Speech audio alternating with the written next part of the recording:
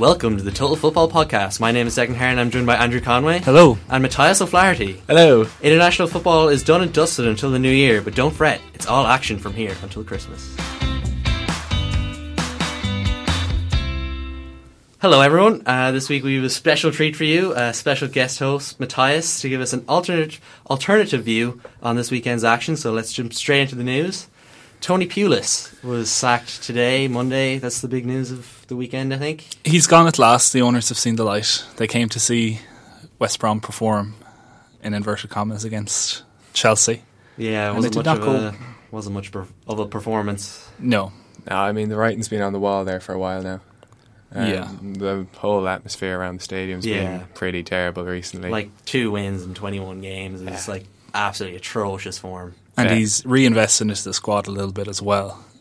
I can't pronounce his name. The Polish defensive midfielder who's been terrible. Can't even. Yeah, like he's probably on a lot of wages as well. Like he is on loan, but like the wages. Well, there's loan fees these days. That will probably be the same as a transfer of a lesser player.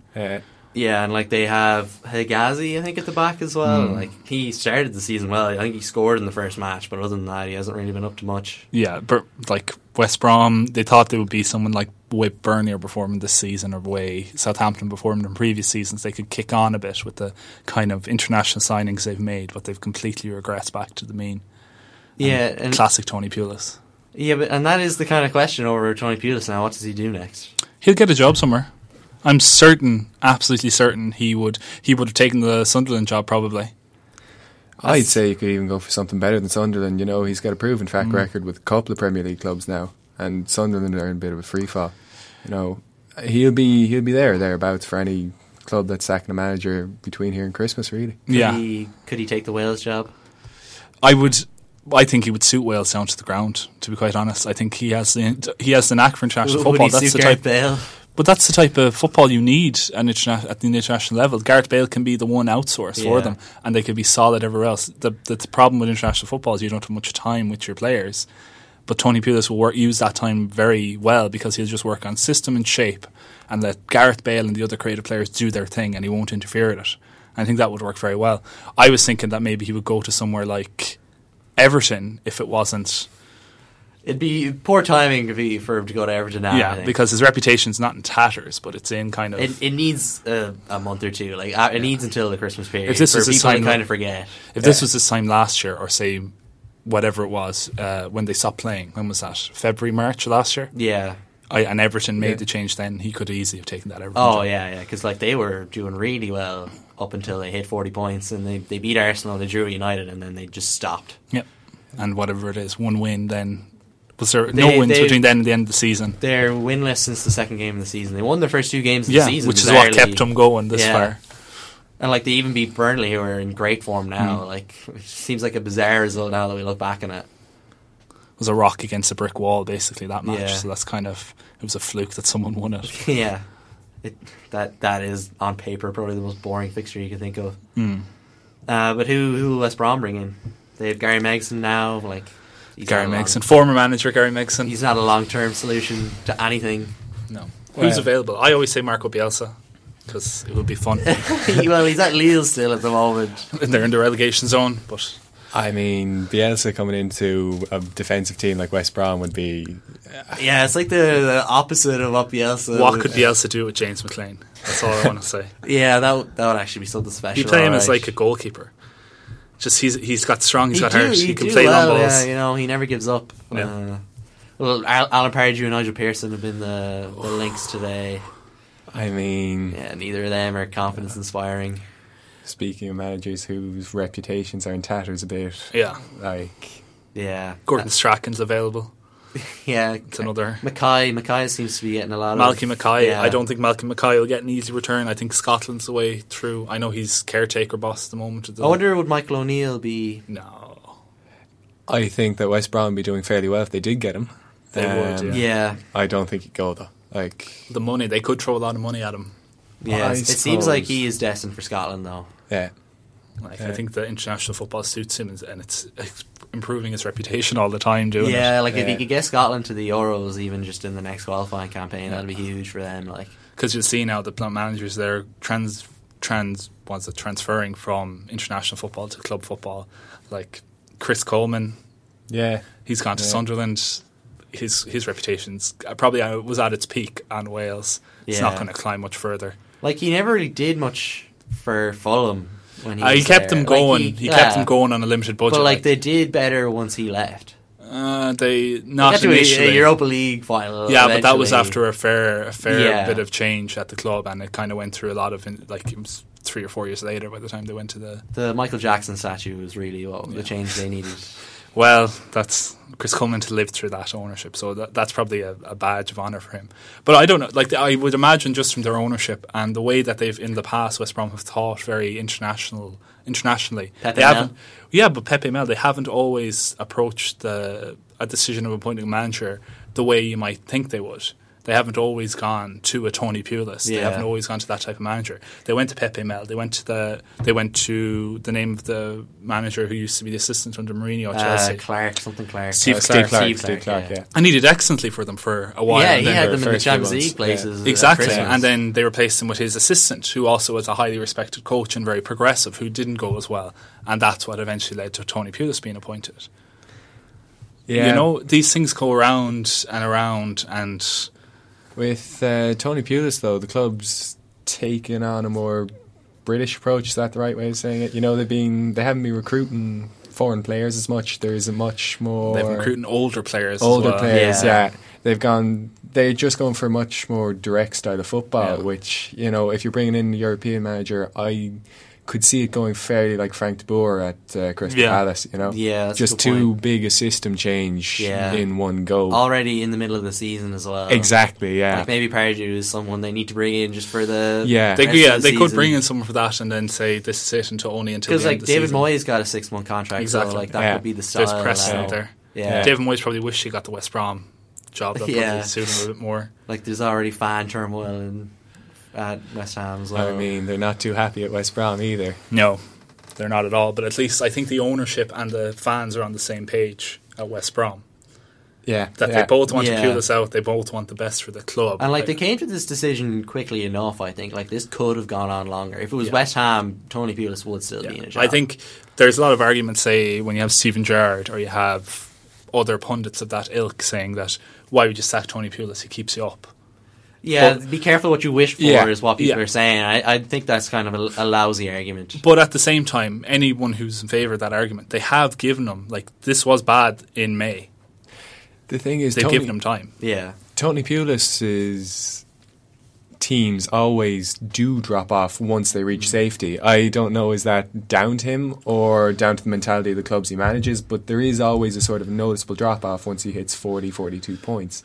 So this is the first season that he hasn't rebounded back at the beginning of the season, Yeah. and the results have continued to be poor over the summer. So But there is a thing that says that, you know, managers have a sell-by date almost. They have a useful life where they're at the top of their game. So Tony Pulis has been doing it for 10 years almost in the Premier League. Yeah. And maybe this is the tail end of his kind of usefulness, that the game has moved on a certain amount. And now he's on It the might be a downward bit trend. early to say that just yet because like they did do really well last year up until February. Well, they still finished 10th, did they? They finished 11th, I think. In the end. Something, you know, they're Like still that's still a comfortable. good finish for Comfortable. West Brom. Yeah. Yeah.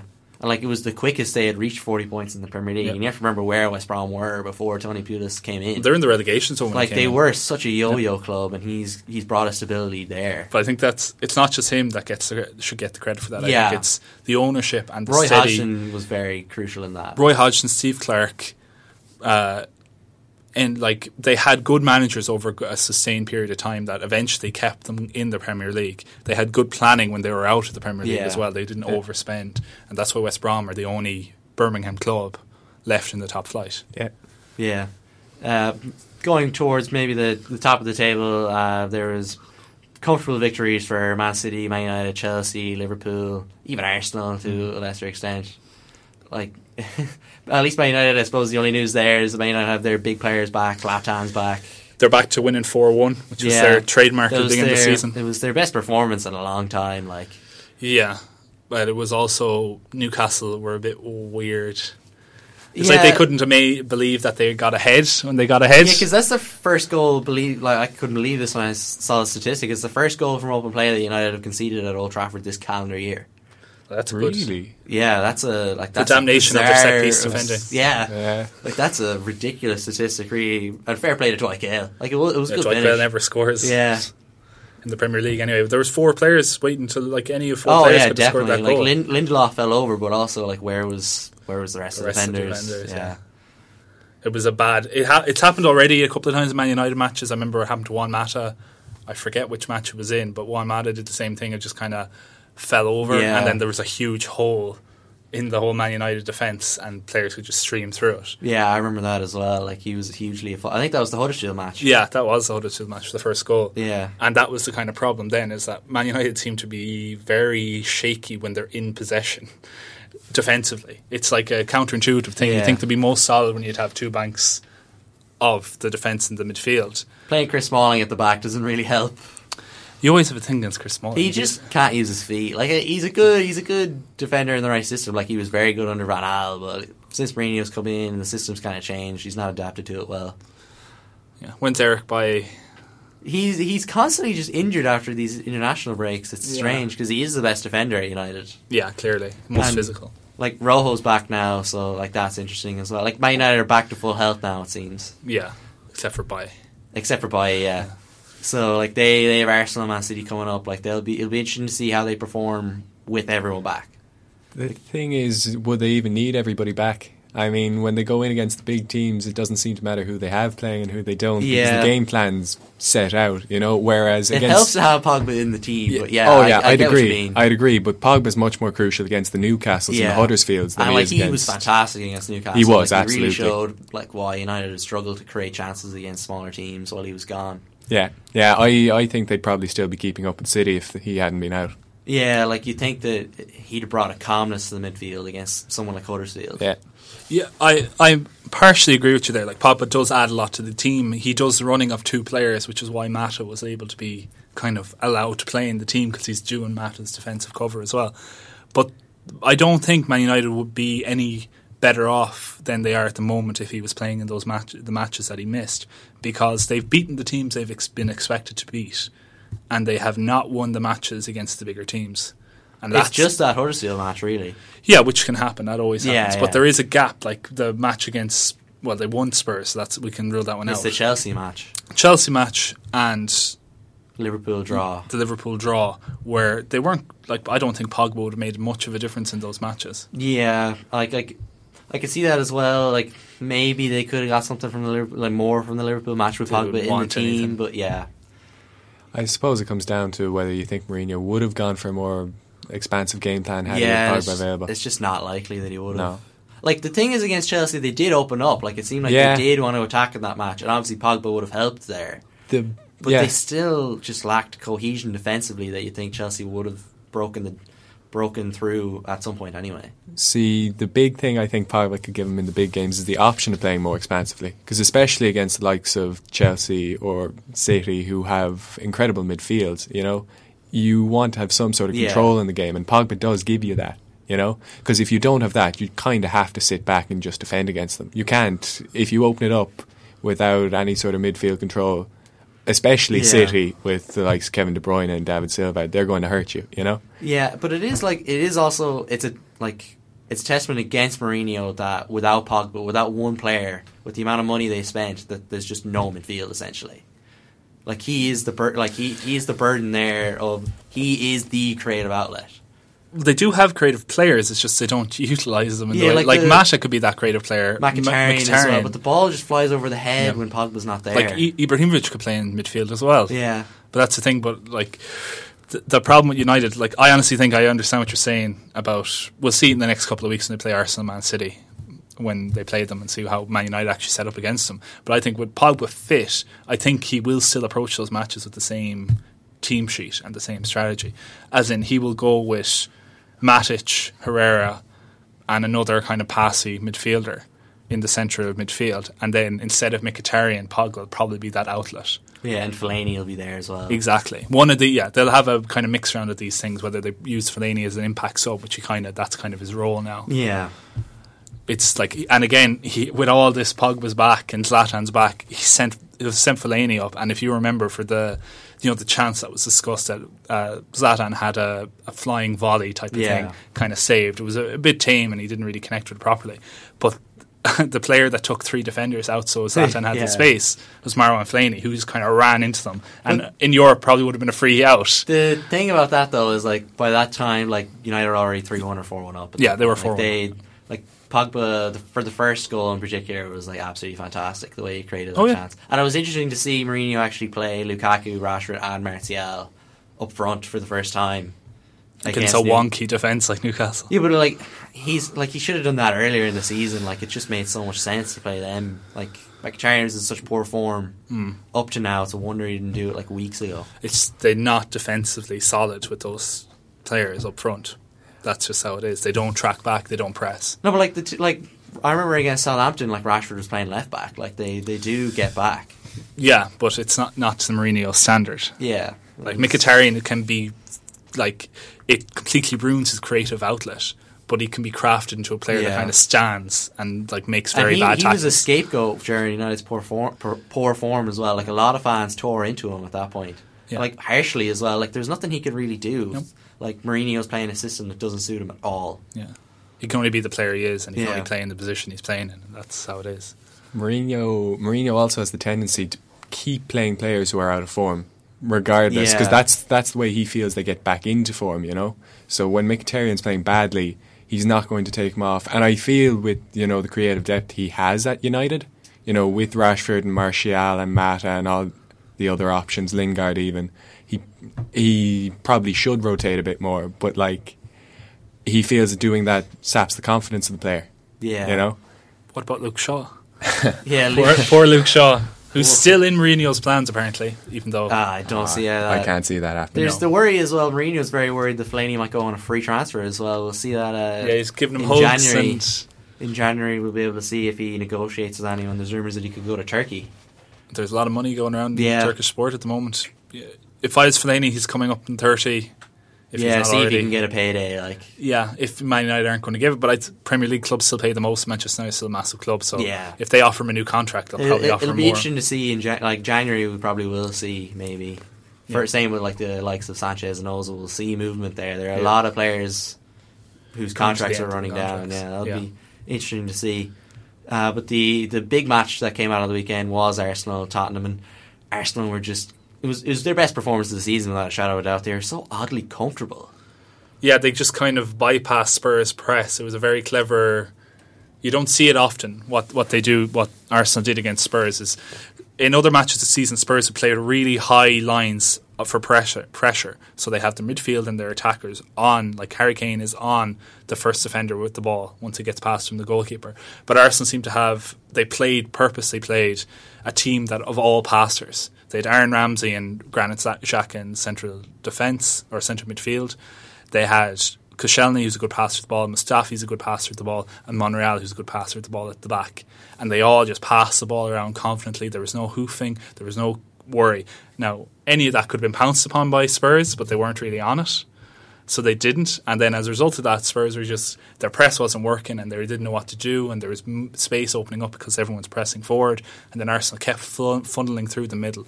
And if it weren't for some bad finishing and a couple of good saves from Hugo Lloris... Sanchez could have had a few. There could have been 4 or 5-0 probably.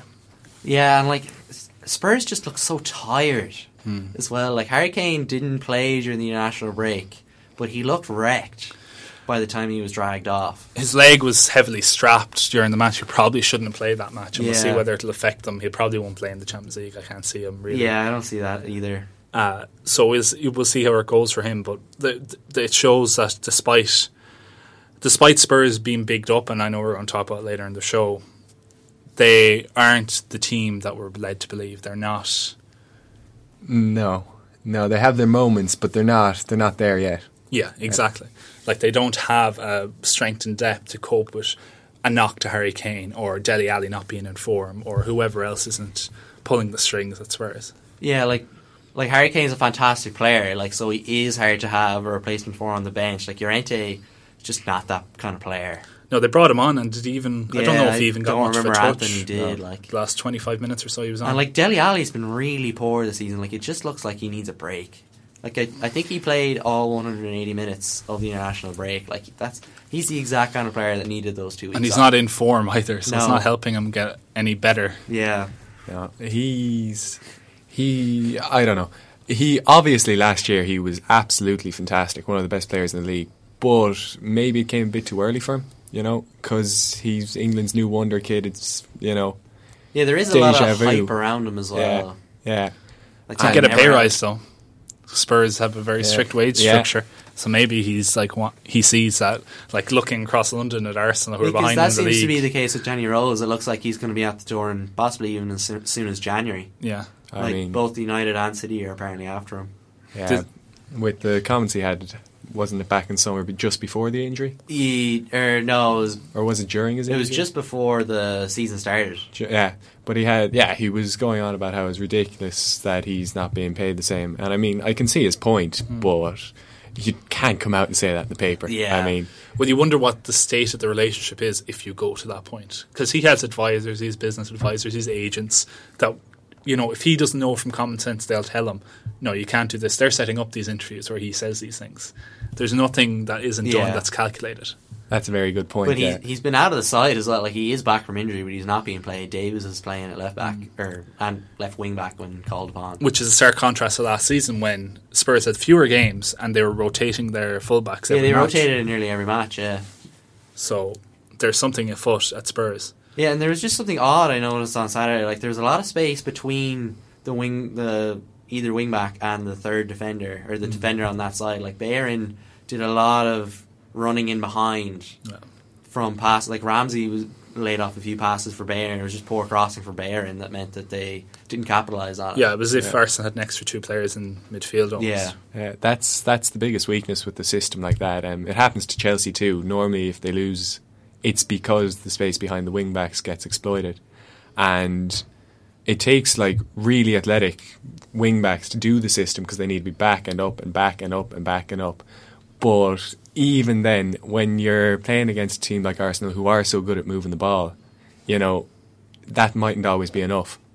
Yeah, and like Mesut Ozil had one of his best performances in an Arsenal jersey as well. Like, I think he ran 12 kilometres. I think he made 4 successful tackles, which is like, pretty good for Mesut Ozil. I think it was at the start of the second half. Like, he just completely bullied Dele Alli off the ball, and like you would think that Dele Alli would be like he would hold his own on the ball, but like Ozil just ran right through him.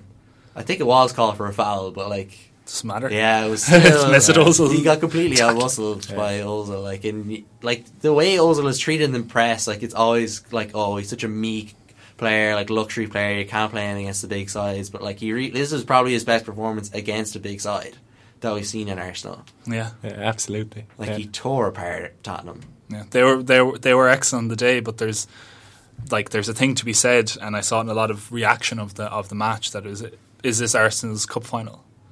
I know the Independent went with that line that did Arsenal just raise their game to play Spurs this one time, and now you'll see the real Arsenal next few weeks. Yeah, it'll be interesting to see can they like repeat this performance against Man United. I think that's the next big team they're playing. Well, before the international break, they played Man City, and they played quite well against Man City. Playing a different system. One of the better teams to come up against Man City. They were unfortunate. They lost 3-1. They had chances to equalise. The offside. They were unfortunate with a couple of decisions in the match. They were unhappy with, but they were beaten by the better side.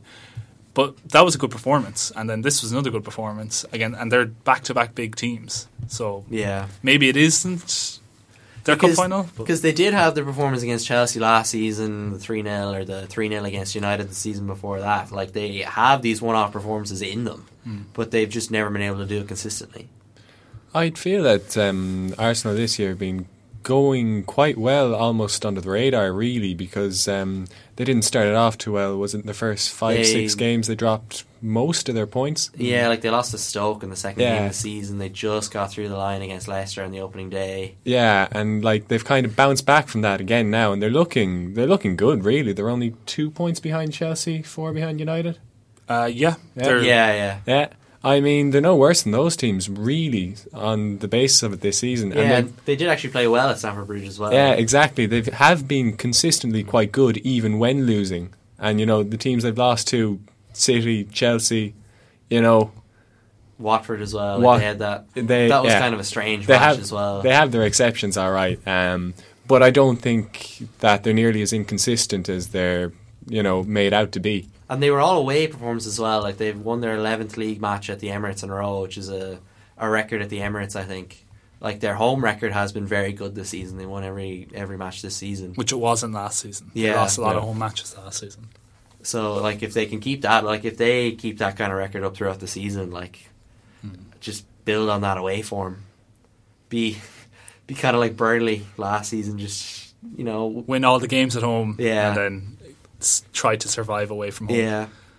Moving away from the Premier League, there's in La Liga there was the Madrid derby that we spoke about last week. It didn't really live up to expectations. The winner of that match was Barcelona in the end. Really, it's now a 10-point gap between Barcelona and the two Madrid sides. They finished 0-0.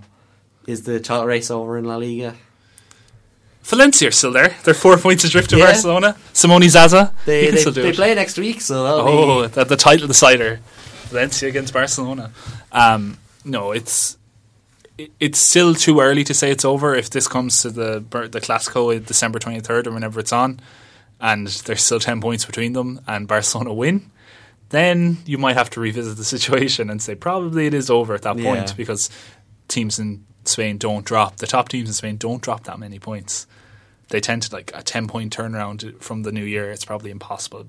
Take probably the biggest collapse of the last 20 years in Spain for something like that to happen.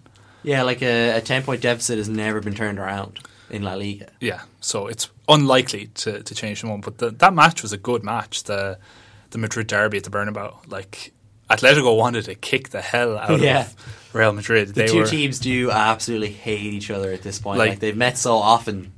Did you see? It was a free kick to Real Madrid. Benzema got fouled and he hit the deck. And I forget, it was the left midfielder for Atletico just volleyed the ball from about 5 yards into Benzema's head. I saw that. And Marcelo nearly lost his life trying to stand up for the giant Frenchman who's twice his size. Just like wanting to fight them. It was wonderful. The ball went out at the stadium. He hit him so hard. But like, what's going on with Ronaldo? He's only got 1 goal this season. He's out of 55 shots. Like he scored fewer goals than Paulinho, who was ridiculed going into the season. Paulinho has 4 goals now in La Liga. Yeah, I think he's outscored the BBC. I think that was the stat I saw. He scored more than Benzema, Bale, and Cristiano. Like that's not good for Real. Like they hang their hat on the BBC. Like there's been cracks papered over by Asensio and players of his ilk that have actually contributed more goals than would be traditional for a Ronaldo-focused side. But yeah, Ronaldo's not playing well. I think he scored a few in the Champions League. He got some against Apoel and Dortmund, I think. Did he not score against? Oh, he got a penalty against Tottenham. Yeah, so there is goals there. But he's just, I don't know what it is about Spain. Maybe they finally figured him out in Spain after letting him score 300 odd goals against them. But is there just kind of an apathy? Like Sir Alex Ferguson always said that retaining the title was harder than winning it back. Like, is there a sense of that in this Madrid side? It's a little tough to say that about a side that won the first back-to-back Champions League since. But have they just reached that point where like they've won it and they're just kind of bored? I wouldn't say that that's the problem. I do think that the Ronaldo focus at the club has probably hurt them a little more than they thought it would, because they have a lot of good young players. They have Isco's coming through; he's playing really well. They have Asensio. They have Vasquez, but like they're still playing Benzema up front, and they had Morata. And out of the two, Morata is definitely the better pick for the future. Right? Yeah. Mm-hmm. They've kept Benzema, and that's mostly because of his chemistry with Ronaldo. You know, he's not like that's very short-term thinking. Yeah, exactly. Ronaldo's 32 now. 34. He's 34. 34. I didn't think he was that old. Yeah. Thank God. Yeah, like he wants to get 7 Ballon d'Ors. He's on 5. Like he's not going to get. If he continues, there's no way they can kind of shoehorn him another one. Yeah, like unless he drags Portugal to a World Cup. Which I think is beyond him at this point. Yeah. But, like, I know what you're saying about Ronaldo. The team is too focused on Ronaldo and has been too focused on Ronaldo. So when he is missing like he was for the suspension at the beginning of the season, they suffered. They weren't able to, really adjust. And then when he came back, he took a few games to get back in form. And then there was breakages with the international breaks. And things like that kind of happened, and then he was out again and he couldn't score, and various things happened. It's kind of been a very stop-start season for them. But I think more so than, you see, the team, what you're saying about, are they just gone stale or something like that? Possibly, although Madrid went actively tried to avoid this during the summer. They went and bought young players. I know they got rid of Morata, which is probably an error, but they wanted to keep Ronaldo happy. You keep Ronaldo happy by keeping him scoring goals, and that's what Benzema's helped him do for so many years.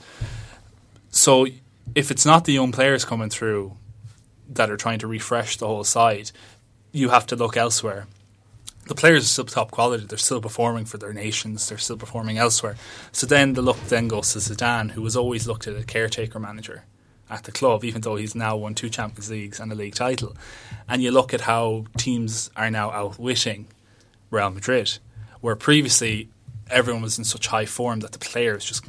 They often say about Man City that anyone can manage Man City to at least top 4 finish because they have so much money. Well, most managers could probably manage Real Madrid to a high La Liga finish and far in the Champions League. And maybe Zidane's personality and the fact that he is Zinedine Zidane pushed them over that extra ledge to make them win the tournaments. And now maybe it's been found out that, okay, we've won 2 Champions Leagues, we've won the league. You're Zidane, but now look at us. We've won as many Champions Leagues. We've won more Champions Leagues than you ever won. So maybe it's like we're better now and we need more tuition or we need more tactics or strategy than he's providing.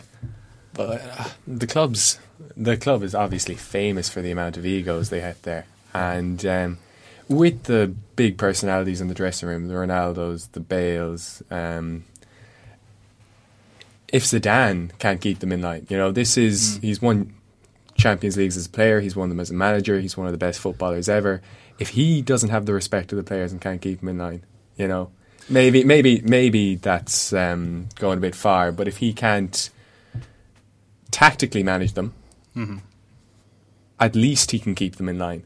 So far, there isn't. I don't think they've misbehaved or I don't think anyone would speak out against Zidane. No, I agree with you. I don't think anyone could keep. If he can't keep them all, up motivated and stuff like that, I don't think any manager could. But maybe it's the other side of it. We saw when that Barcelona club that I've forgotten the name of, even though a few weeks ago they beat Real Madrid. Do you remember the name of that Barcelona club? Espanyol? No, the other one that beat... Deportivo? No, I forget the name of them. But they beat Real Madrid like 4 weeks ago, and I've already forgotten their name. I know they lost to Real Betis. Yeah, but that's a very good... it's a very good piece of information to understand when we're trying to talk about them. The manager came out after they won and they said, we watched them play. We figured out that they don't like playing against high tempo, high pressure, attacking them through the middle, and they were not able to cope. And even though they have better players, they weren't systematically. It's a team game. It's not an individual game, and that's kind of where they're suffering. Right. So how much longer will Zidane be Real Madrid manager? If they lose the Clásico and it's still 10 points to 13 points at that point, I don't see him surviving after Christmas. Well, who do you bring in after Zidane? They'll get someone else. Rafa Benitez. They could bring him back. It's Real Madrid. They'll get anybody. They've sacked bigger managers than Zidane. No offence to Zidane, but they've sacked bigger managers than Zidane. Would they go for Pochettino? No. Maybe in the long term. I think for the rest of the season, Pochettino would be too expensive. I think they would bring in... Yeah. I know Pochettino's Argentinian and he's lived a lot of his life in Spain, but there is an urge in Spain to keep the kind of management at the top Spanish, especially in the current political climate. I think the next appointee will be a Spaniard. I would feel if Zidane goes anytime soon, it's going to be a very poisoned chalice because, especially Ronaldo, I don't want to say he's in decline because obviously he could bounce back. Exactly. Yeah. But you do have the problem that, the next medium-term manager, the next guy who's there for 2-3 years, he's going to have to phase out Ronaldo. Yeah. And you need somebody who can handle an ego. Yeah. The ego, If Zidane's there, he's probably the best sort of candidate for it. But, who else can come in and do that? Who else can come in and tell Ronaldo you're dropped? Jose Mourinho. Yeah. I don't think he'll be going back. No, when it comes to getting rid of Ronaldo, I think they're praying that he either gets injured, requests transfer to another club, i.e. Paris or someone like that, or they find this golden manager who's able to actually control Ronaldo, reappoint Sir Alex Ferguson or something like that. I don't see any manager in current world football that could, maybe Pep Guardiola or someone like that who has clearly said multiple times that Ronaldo is nothing against Messi, and I don't think he's Ronaldo's biggest fan. So maybe someone like him, but it's yet to be seen. That will do us for part 1. Join us after part 2. We will discuss Pochettino and Spurs' inability in the big games.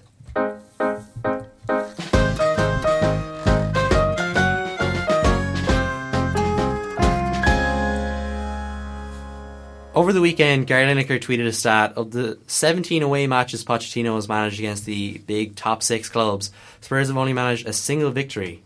Are Spurs overrated? They can't seem to do it against the big clubs. Their players are constantly praised, their mistakes often overlooked. Why? Is it too easy to say because some of them are English, and it's a wonderful story to see a bunch of young English players being all brought together, being brought through. They're all on a structured wage package, so they're not overpaid the way that Man City or Man United or Arsenal or Liverpool players are. Is it like something that you want to see? I want them to do well. We want them to do well. Pochettino plays football right. He plays a kind of attacking football. He plays something different. And, Spurs are an old club that a lot of people liked because they were always losers. And now he can make them into winners. Is that too easy to say, or is it? Probably, maybe it is, maybe it isn't. I think some of what you said is definitely correct, but I think it's just Pochettino is still young in his management career as well. He's still learning. He's only in his second year in the Champions League, where they have won big matches. They got to draw on the Bernabeu. That's a really impressive result, despite what we were just saying about Real Madrid. Maybe it isn't, because maybe Real Madrid are on that decline. They have reached their peak last May, and now they're on their way down. I'd agree definitely with some of the English bias, but I'd also say that Spurs aren't the team that they're made out to be. Pochettino's obviously done a wonderful job there. First, they're far better than they were 10 years ago. They're genuinely top. Even 5 years ago. Even 5 years ago, yeah. Poor Harry Redknapp. Yeah, no, but they're genuinely top 6 now. The thing is, because they were the only team in the race with Leicester when the year Leicester won it. They're the only team who kept up with Chelsea when Chelsea won it. They're kind of seen as title contenders at this point. Whereas I don't think that they're title contenders in the same way that City, United and Chelsea might be. I think they're more on the level of an Arsenal right now. You'd look at them, they're going to do well. They're going to be one of the better teams in the league. But you don't really expect them to challenge for the title. Yeah, Hugo Lloris agrees with you. He had a quote there after the Arsenal match saying that he forget about the talk about catching Chelsea. Our main goal for the season is the top 4. I don't know if that's an admission of that makes sense though for Tottenham. They can't always they're jumping a step there. You need to solidify yourself as a Champions League team before you can actually win the Premier League. Leicester didn't. Well, Leicester is an incredible exception that we will never see. And Man City didn't either when they won the Premier League. Man City are spending so much more than Tottenham are able to. Yeah. And I would say that should be a note of concern for Tottenham, because they don't want to miss their chance. They've got the best team. They've probably one of the best teams they've ever had. Yeah. They have a lot of really good, young, talented players, but they're not paying them nearly as much as they get anywhere else. They're building a new stadium, which is taking up a large amount of what they brought in, by getting into the Champions League, by increasing their status. And I know Harry Kane especially has come right out and said, I don't want to leave Tottenham, I'll stay with Tottenham. He had a quote about that this weekend. Yeah, but that mightn't be true for Christian Eriksen.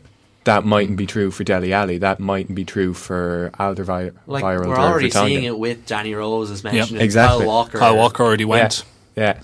And I could see Spurs' most promising team falling apart around, They missed their opportunity already. It's kind of they're kind of like a Monaco or a Dortmund in that way. Yeah. That Monaco team had it wasn't as slow a build up. It was very sudden. It seemed that Monaco were all of a sudden winning Liga and getting in the Champions League semi-final, and similar to Dortmund back when they were winning under Klopp. But now it's just because it's such a slow build towards the title and they're not actually getting there. It just seems like it's going to be such a harsher decline. All those Monaco players were sold last summer. That Dortmund team that got to the Champions League final has been picked apart over the years. It's inevitable that Spurs will be... They don't have the economic capacity to keep up with a Real Madrid, a Barcelona, and Man United. They just don't. That it's a reality that at least one of these players is going to be sold. in the next of the next 2 windows. Probably one of them is going to be sold.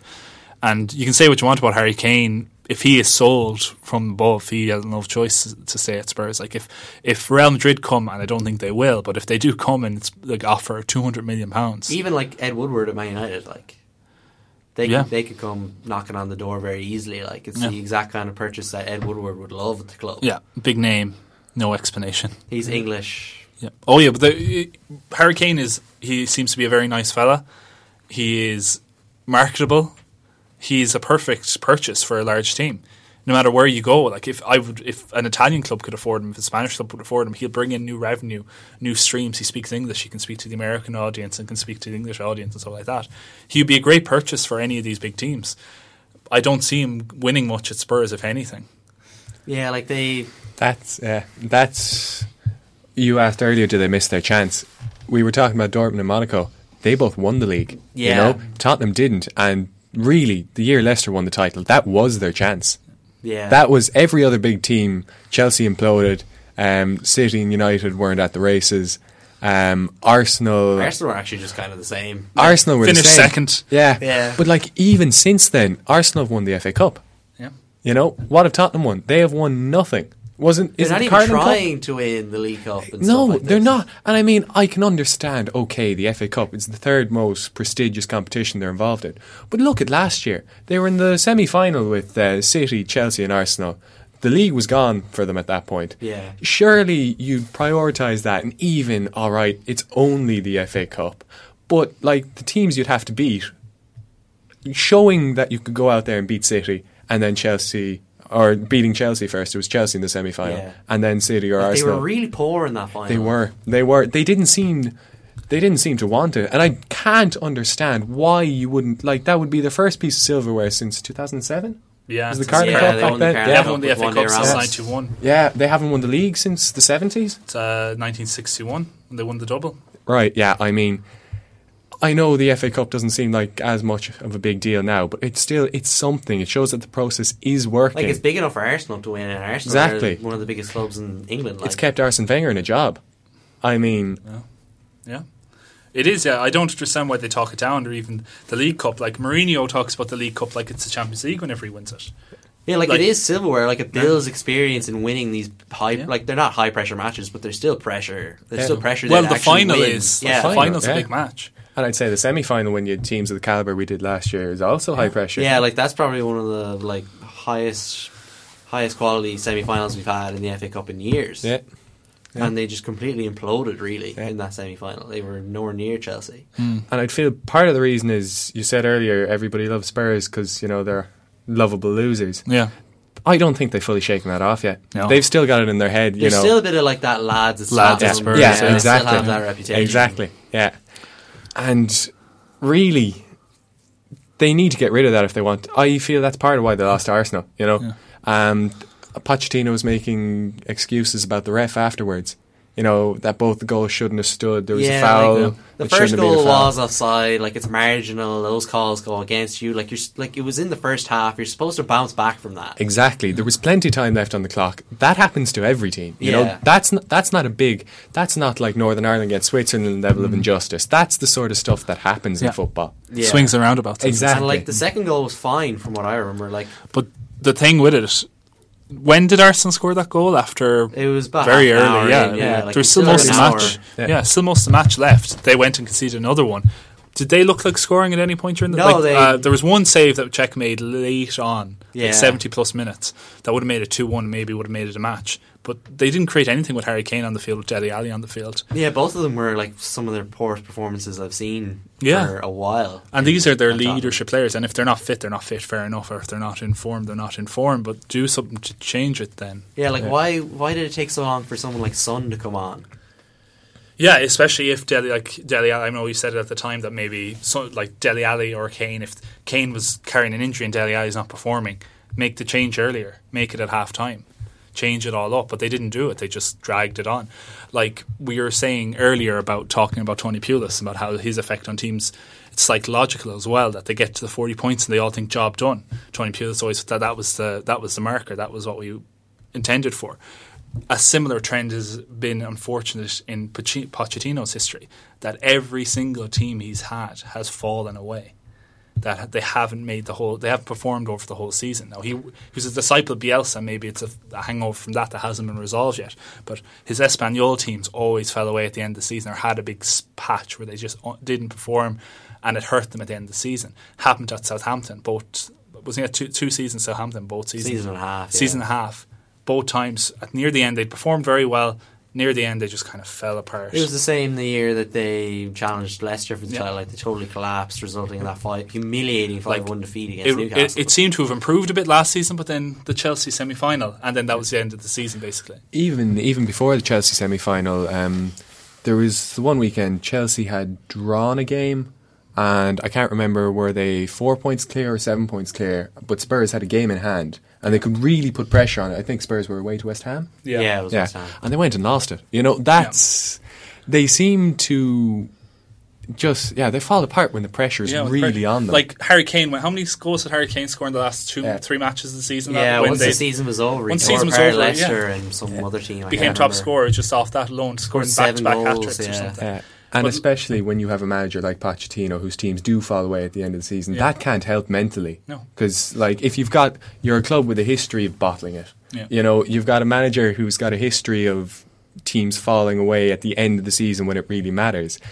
And, I mean, without them winning something like the FA Cup, something that matters, without something to cling on to at the end of the season. Something to start a culture of success that can kind of change the mindset around the team, I can't see them flat out, winning the league without winning something else first. I can't see them winning the Champions League without something to build up to it. Yeah. They've already lost more games this season than they lost last season. They've lost more at home, certainly. Like, they were unbeaten last season at home. Yeah, so they've lost 4 matches, I think, so far this season. And you can excuse some of that because they're playing at Wembley. And even last year they were playing in Wembley for the Champions League, and their Champions League last year was a disaster. Maybe don't move stadium. But in the end, though, that stadium is probably better for them long term. Yeah, well, the point of it is to build your stadium so that you have more revenue streams, so they can compete on a longer term basis against Arsenal, against the cash cows at Chelsea, at Man City. But the problem is they could end up with a Liverpool situation, where, not to disparage Liverpool, but they've been trying to reach that level. They are a big team who do compete from time to time, but then have to fall back because they don't have the ability to compete on a long-term basis with their rivals. So Liverpool build to a point where Brendan Rodgers brings them to the cusp of the league title, or Rafa Benitez do it, or Gerard Houllier did it previously. And then they fall away for 3 or 4 or 5 seasons afterwards while they build again. And that could happen to Spurs now.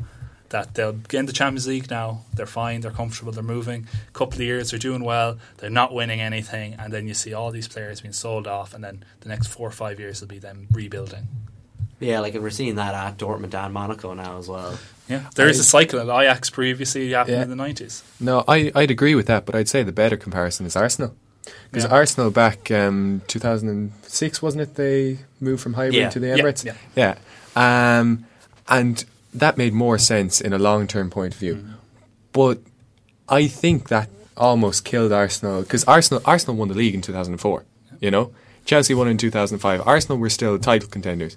But that, they couldn't spend the money Chelsea did, they couldn't spend the money United did. That meant United and Chelsea were the big teams at the end of the decade. And because of the expansion of the Premier League, Arsenal never caught back up. Yeah. Because Chelsea, United, they were bigger worldwide. City now too. They're now bigger worldwide. They've got a bigger fan base. They have the state funding coming behind them. Yeah. Exactly. And they've got, they got their foreign fans. They've got more different revenue streams. Because Arsenal, in those terms, are the 4th biggest club in England. Yeah. And it's because they invested, they went for long term. Yeah. Sometimes as a football club that doesn't make sense. Yeah. And I'd wonder, is this one of those times? Are Tottenham now, because especially there's a big 6 now. There's not a big 4. Yeah. They're not guaranteed Champions League. Liverpool could easily beat them, to the Champions League. Arsenal they could easily finish 6th. Exactly. Yeah. And if they finish 6th, even when the new stadium comes in, sure, it makes them more money, it does. But stadiums aren't the biggest part of a team's money anymore. Yeah, that not by a long shot. Is no longer what teams rely on. Yeah, Arsenal, I think, make the 2nd most per match day I think it's them and Manchester United make the most money. Do they not make more than Man United? Oh, maybe they do make more because the make tickets are more because the tickets expensive. are so much more expensive. But that's like, it doesn't matter when the Premier League give you £1 billion. Yeah, Man United are still outspending Arsenal by a vast amount. And maybe you're right that like Arsenal made it. They were champions 2004 unbeaten. 2005 finished second, runners up to Chelsea, and nearly could have done it. They kind of gotten a fist fight with Manchester United that season that cost them their league. And then 2006 got to Champions League final. They haven't reached those heights yet. They almost won the league in 2008. They finished second a few years ago. That's it. Yeah, like other than the FA Cup, they haven't had much success. Yeah, that's maybe it's down. It is down entirely because Arsenal completely sold off that 2004 team and rebuilt from scratch with youth players the way Spurs are now. Yeah, we're even seeing this parallels that Tottenham are selling their best players to Man City. Yeah. Like it's that close a parallel. Yeah. Maybe they're too close to it to actually see the whole picture. Yeah, someday they'll just wake up and realise that they were always meant to be together. They're one club that nobody knew, the Arsenal Hotspur. What a glorious team that would be. It would. Any more thoughts on Tottenham in their process? They're not going to win the league. A top four finish. It's obviously a top four finish is very much in the remit, but it's so tight there at the moment, as we said earlier. There's a bunching up now. 4 points between the second and seventh. Yeah. We're in November. You do expect Burnley to fall off, but still, sixth. Yeah. They are level on points with fifth and sixth. That's with Arsenal and Liverpool. Yeah, it's so close. Any kind of slip up and you could be completely left behind. Yeah. It's not out of the realm of possibility that we have one of the so-called top six finish where Chelsea did the season before last. Where did Chelsea finish? 8th or 10th? 10th, I think. Yeah, easily could happen. Just a bad run of games, and it's so tight that you fall down. Yeah, and especially Tottenham, because they don't have the money. Like we were saying earlier, they're there because they like the manager. They're buying into his process. They're buying into the system. They obviously like the culture at the club, and I mean that's definitely a plus for them. But if they finish sixth, if they lose to Liverpool and Arsenal, the players have to start wondering. I'm coming into my prime now. I'm one of the best players, like Christian Eriksen. I'm one of the best players in the world. Yeah. Do I really want to spend it at Tottenham? Yeah, and the same could be said for Pochettino as well. I wonder, he's talked about being there for 20 years, but I'm very skeptical of that. You don't see that in the modern day anymore. No, they're definitely. There's so many ways it could unravel for Spurs. Yeah. Christian Eriksen will not be at Spurs this time next year. I cannot. see it seems like he's been linked heavily with Barcelona. He could be. Easily I think he would fit perfectly into the Real Madrid team as well, playing the Luka Modric role. He's almost the exact same player as Luka Modric. Yeah, I think any team in the world would take him. Even someone like Juventus or Bayern would come in. They would suit him down to the ground. A team that would pay him probably at least double. I think the highest. What's the highest paid player at Spurs is £58,000. Is that all? I think it is. I think Kane and Lloris are on 100. Oh, they're on 100. Okay, so previously it was a Kyle Walker that was on 58. Yeah. I think Danny contracts Rose were redone. Yeah, because they have a structure. Yeah. They have a structure in place. I remember, this wasn't even 6 years ago. Nicholas Bentner changed his number to 52 because apparently he was on £52,000 at Arsenal.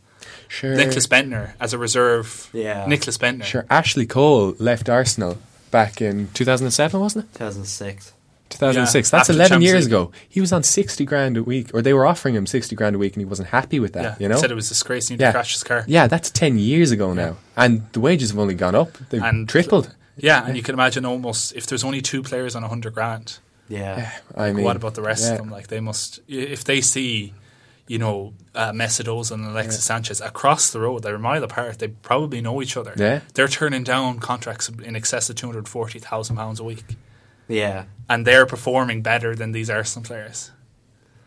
Yeah, Arsenal did go through that as well. A part of that is just the new stadium.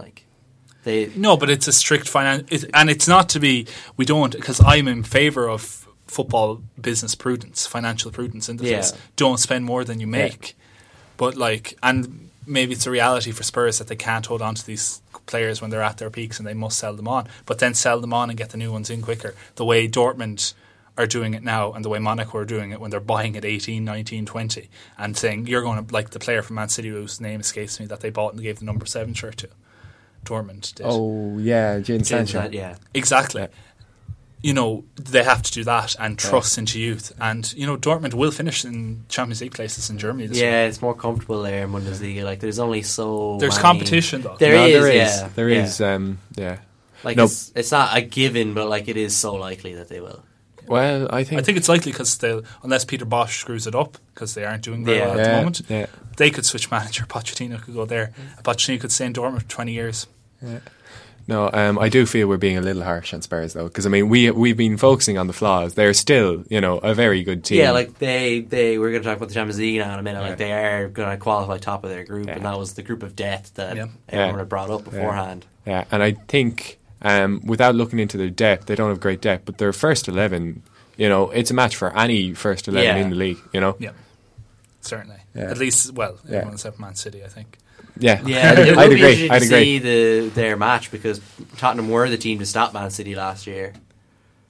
Yeah, that was the difference. Tottenham stopped Chelsea as well. I know I was, saying that they don't have a winner's mentality or a successful mentality, but they were the team that stopped Chelsea on their 13-game run. Yeah. They can show up in these big games.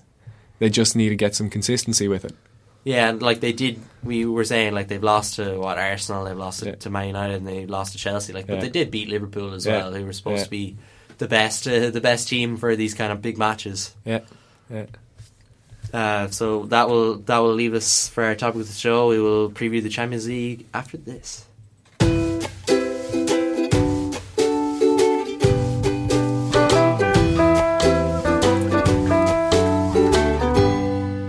Speaking of Spurs, as we just said, they could top the group. They play Dortmund this week away from home, and Dortmund, it is just going from bad to worse for them. They've lost at the weekend, and now it seems like they're about to crash out of the Champions League at the group stages. Yeah, they're Dortmund. We said before, this is the group of death, that at the beginning I would say most people would have picked Dortmund and Real Madrid to go through out of this group. Maybe the odd one might pick Spurs to finish second, but now Spurs are ahead in this group. Win will give them... I think even a point is good enough for Spurs. To get the... Yeah, because of the way the group falls. This is it, to win the group and then be in the last 16, and they could be clear of half the worst teams to play in Europe and get a good path to the quarterfinals. That is beyond their wildest expectations, I'd say, to be especially considering how last season went, as we mentioned earlier. It was a total disaster. And then Dortmund are just... We said Peter Bosch's job might be at risk. Dortmund, they started the season so well. They did. They were 20 points after the first 8 games or something. Yeah. Something along those lines. But I mean, I actually watched the Stuttgart game because I was bored and there's nothing else on TV. Yeah. But, the first goal, they conceded after 5 minutes or something. And the goal was ridiculous. Mark Bartra, I think, and Berkey, the goalkeeper. It was complete miscommunication. There was no pressure, and that's happened before. It has. It's a trend. Champions League against Apoel. It's a trend. Teams. Yeah, I mean, the keeper was coming out. The defender just had to play a back pass to him. Instead, he's coming out further than the defender expected him to. He hits the pass too hard. It bounces off the keeper's feet, and forward as an open goal. And they're two of the most consistent performers this season. Berkey's probably been their best player. Yeah. Like, he kept them in it against Apoel at times. Yeah, and I mean, I feel sorry for Peter Bosch because he can't control that. You can do all the coaching drills, you can do all the training. You can't stop your player making a silly mistake like that, and the several others that have happened this season. But at the same time, there's obviously something gone wrong there. Yeah, because they weren't they hated the manager. They hated Thomas Tuchel. Thomas Tuchel this time last year, and everyone knew he was a dead man walking. And they didn't, play this badly last year. Yeah, so they was doing much better last season. So there is something up at the team, with the team at the moment. And if they're not careful, they could, as we just said, they have very good young players. And they have a commitment to these young players. But if they don't start pulling the finger out, they could be in serious trouble for reaching the top 4 in Germany. Yeah, it'll be interesting to see how seriously they do treat the Europa League. If they even qualify for it, there's no guarantee yet. Yeah, that's true as well. Still pass them. No, I feel they have to prioritise the league, really, because that's their big attraction for young players, that they can get Champions League experience. But they have been the problem, even with their defensive mistakes. The bigger problem is going forward. They're not doing anything going forward. The goal they scored against Stuttgart was a penalty that was saved, and the rebound had to be scored. Andre Schürrle is playing up front for them most of the time because Aubameyang's been dropped for disciplinary Aubameyang issues. He's leaving. Yeah, He's leaving that club. He's mentally out. Like he's already checked out. Yeah. But like they've Schürrle who cost them £30 million or something. Yeah, like that's a lot for someone like Andre Schürrle. Yeah. He was a utility attacker. Like. It's a lot for a club like Dortmund, and I mean he hasn't performed there. I mean he left Chelsea because, or for whatever reason, there was enough money and he wasn't happy with the minutes. He wanted more minutes. But he was playing better back then at Chelsea than he has since he's moved back. You know, I don't know. Dortmund going forward, really, Puselic seems to be, you know, they're kind of these people are the kids, bright spark. They're all kids, except for Schürrle. But the rest of them are kids. No, they do, and you'd expect Schürrle should be bringing that bit of leadership or that bit of composure. It's World Cup winner, like exactly. Like like the fact that they are giving someone like Jadon Sancho the number 7 jersey, like there's a pressure behind one of the bigger jerseys at the club as well. Yeah, and when you have only the young players to uphold that pressure, they can collapse and they can be crushed by it. Exactly. And like Dortmund have collapsed before. We saw it under Jurgen Klopp as well. Like they were last at Christmas. Like still got Europa League football. Yeah, that was an incredible second half of the season was all that would save them, and it was only Europa League in the end, and they did suffer from it. Yeah, they did. They certainly did. But even then, like in that group, Real Madrid second, like that'll be kind of a turn up for the books for the draw whenever that takes place. It's going to screw up a lot of teams in the draw. Like I'm pretty sure Juventus are also going to be second in the draw. So Juventus, Real Madrid, I think Bayern Munich, Chelsea could be second as well. Yeah. I think with the standings of it, because you can't draw a team from your own country. Any English team who finishes second is in a world of trouble because there's 4 English teams topping the group. I think Chelsea have something like a 50% chance to draw Barcelona if it goes as it is now, and 25% to draw PSG. I mean, you don't want to finish, like you barely want to finish first in the group with some of the teams coming second. Yeah, like it is. Like we saw great Champions League groups or last 16 last year. Like we could be in for another trip like that this year. Yeah, and I think they changed the seeding system for how the groups work, so that the first seed is always the team who is the champion of the country, the top 8 countries. They did that a couple of seasons ago. And that's been great for the competition. Yeah, really. I think it's really helped the group stages. Yeah, because it's made it from, most groups would be an easy 1-2 and you'd have a third competitive. Yeah. But like now we're getting 3 teams and you look at it and you really don't know who's going to go through. Like Atletico, Roma and Chelsea is another group that's like that is a really big group, and like there's some big games coming up this week. Like Chelsea are away to Qarabag, so like you'd expect 3 points there that should secure their qualification. The snow has started though. Yeah. Oh, has it? Yeah, and there's no guarantee either. Like Atletico couldn't do it. Yeah, but like Atletico host Roma this week, and like if Roma can win that would most likely secure top of the group, and they can avoid defeat. Even that's gone. Atletico will be gone. Like they've been in between Atletico and Dortmund, they've been in the quarterfinals each of the last 5 years. Like they've been 3 of the last finals between the two of them. Like they're huge teams to just all of a sudden not be in the last 16. Like the last 16 could be really fresh this year. Yeah, it does seem like we're getting a bit of a shift. Champions League generally does go in sort of cycles. Like we had the English teams, and then we had the Spanish teams, and Bayern and Juve. Even the Italians before that. Yeah, and now the Italians are coming back again now. Napoli are looking. Napoli are out. Yeah, Napoli could be out of the group stage. Bad example. But Juventus are getting the finals, and they're probably still going to easily get through to the knockout stages. Yeah. And like you think come next year that they will be back even bigger, because like Inter Milan aren't in Europe this year, but they will most certainly qualify. Like Roma have been very good this season, and they seem like they're only getting better. Yeah. You would think Napoli would be in a better position next year. Hopefully they'll have a Scudetto behind them. There's also so they can focus more on the Champions League. Yeah, but there's also the other clubs, like they've got some strength in depth now. It's not just the top 2, it's the top 6. It's like England. I mean, Sampdoria beat Juve at the weekend. Yeah, and another defeat for Juve. Another defeat for Juve. Allegri could be under a lot of trouble or under a lot of pressure rather. I think it's a bit early to be saying that, because I mean they're still only 2 points behind. Yeah, and they're 4. They're still rebuilt. Allegri has a lot of capital at Juventus at the moment because he's rebuilt the team 4 years in a row. He's lost big players every single year for the last 4 years, and has come back every year and won the league and got to 2 Champions League finals along the way. This year he lost his best defender, and the other, he's probably by the end of the season is going to lose at least 2 of his famous two more of that famous back three and goalkeeper, because Buffon is likely to retire at the end of the season. Yeah, he said And he will unless they win the Champions League. Barzaghi is 37 at the end of the season, so he's not, even if he isn't retired, he's not going to be in the starting lineup. Yeah, he's going to be rebuilding again next summer if he so stays. I don't think there's anyone better. There's no one with better tools than Allegri to do that. And I think they'll get into the Champions League knockout stages and probably get knocked out by a bigger team like they did. Yeah, like they have done every year for the last Yeah, year. like they got defeated by Bayern Munich a few years ago as well under Pep. Yeah. Like they might be one of the better, bigger teams to get just because they are in such poor form at the moment. The other, like, they play Barcelona this week. Like, you would think Barcelona will secure top. Yeah, the first match was terrible, so a draw would suit both sides are both through.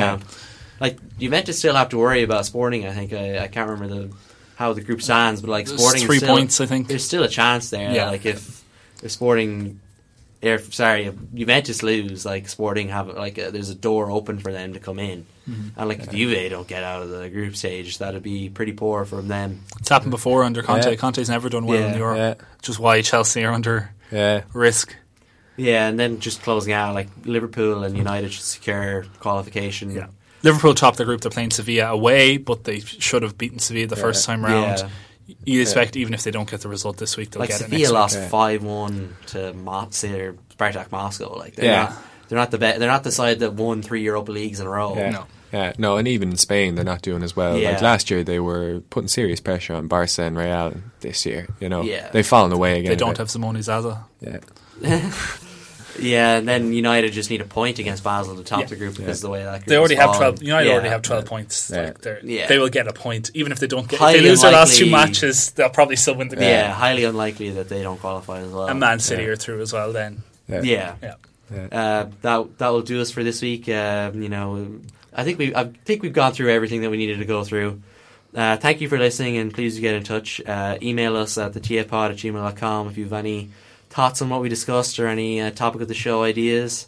You can follow us individually on Twitter. I'm at Cheesy Heartpun, and you're at Combon27. Tyus, you're not on Twitter. I'm not yet. You need to get on that at some point. Like, it's great.